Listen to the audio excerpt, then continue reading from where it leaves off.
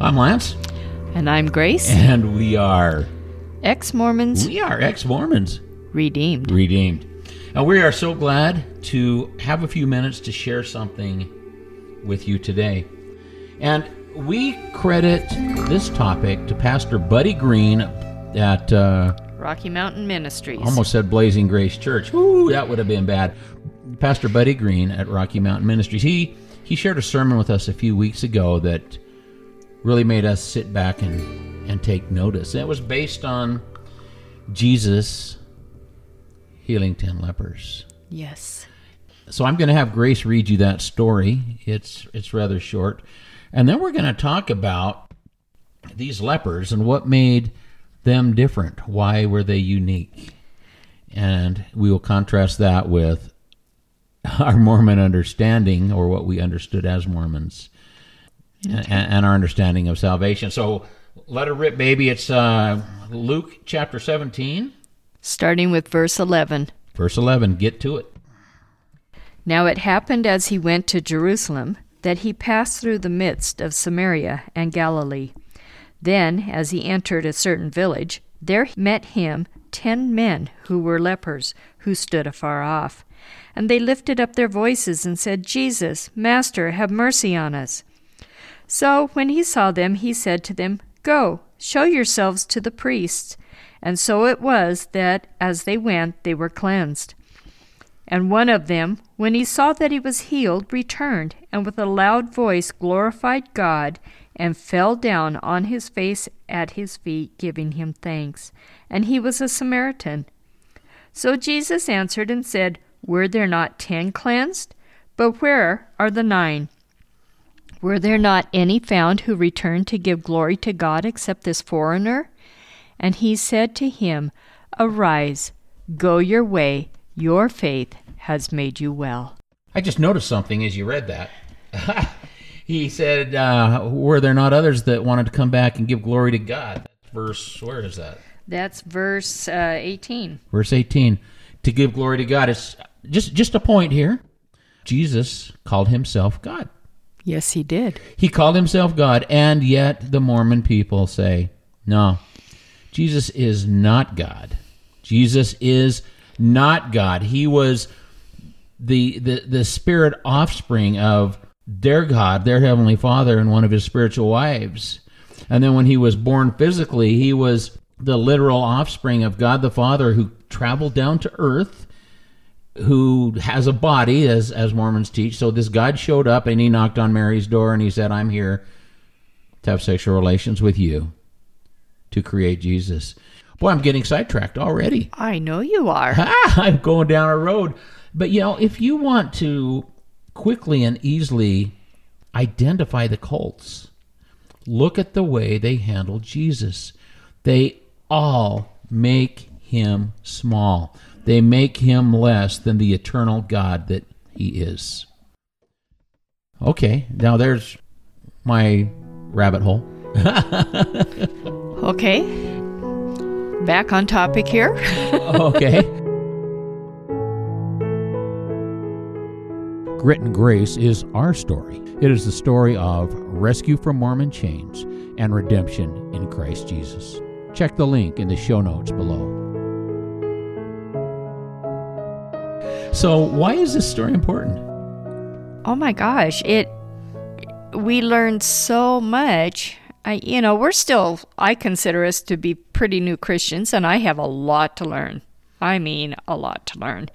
And so I have heard this story, I don't know how many times, even as a Mormon, we heard this story, but not the meaning behind it.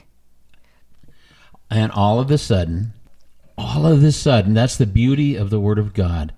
It leaps into clarity, and you see something that is unbelievable. The first 9, where did they go so that they could be declared clean? Well, they went to the priest, but see, that's why it's so important to also read the Old Testament. We wouldn't know that they had to go to the priest to be declared clean unless you had read the Old Testament. Right. They were satisfying the law. A leper had to be inspected by the priest, and be declared clean. And so these 9 who were a legalistic bunch, they were Jews, and they were all focused on all the rules and regulations and not focused on the love of God. They settled their problem according to the law. Yes. And so they went to the priest, and their leprosy was cleansed. Declared clean. And it's crazy to me. I remember after living a few years of pretty deep sin, I was still Mormon, and I reached a point where I just wanted to be right. I wanted to be clean. I wanted to be cleansed of all the evil that I had become. And I remember one day sitting on the edge of my bed and just weeping and begging and crying to God, God, help me. Just as these lepers did, all 10 lepers cried out. Yes. Well, I did that same thing. And I had this amazing peace just wash over me. It was like a warm blanket that just settled on me. And man, I started to breathe for the first time in so long. It was incredible. And then you know what I did? It was the stupidest thing. I had Jesus right there in the room answering my prayer. And I brushed that aside, and I rushed to the equivalent, the Mormon equivalent of priests, my bishop, confessed all my sins, and jumped through all their legalistic hoops, which took years to settle and to be declared clean of my leprosy, which was sin. Yes. And all along the way, I could have been like the Samaritan leper who turned to Christ and said, "Oh, I praise you. I worship you. I thank you. You are God and you are enough." But no, I couldn't do it. I was like the 9. Yep. Oh, yes. Dumber than a box of rocks. God knew what was in store for you. You know, and one of the things about the Samaritan is, to who could he go? He couldn't go to a Jewish priest. The Jews hated the Samaritans. He couldn't go there and be declared clean. And what a blessing it is to not be entangled in all the legalism. He was free because he wasn't tied into that nonsense, and he could just worship and thank God.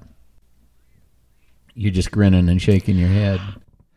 It's just so amazing that there are no words to explain. The thing I want to point out, too, is it says that as the 9 were on their way to the priest, they became cleansed, right? Their leprosy. He didn't touch them. He just said, go. Right. And they were cleansed on the way. And their leprosy was clean. The disease was gone, but they were only cleansed. But it talks about the final state of the Samaritan and uses a different word. Yes. It says, "Thy faith hath made thee whole." You see, the 9 were going to be made whole based on their works, based on their observance of the law, based on all of that nonsense.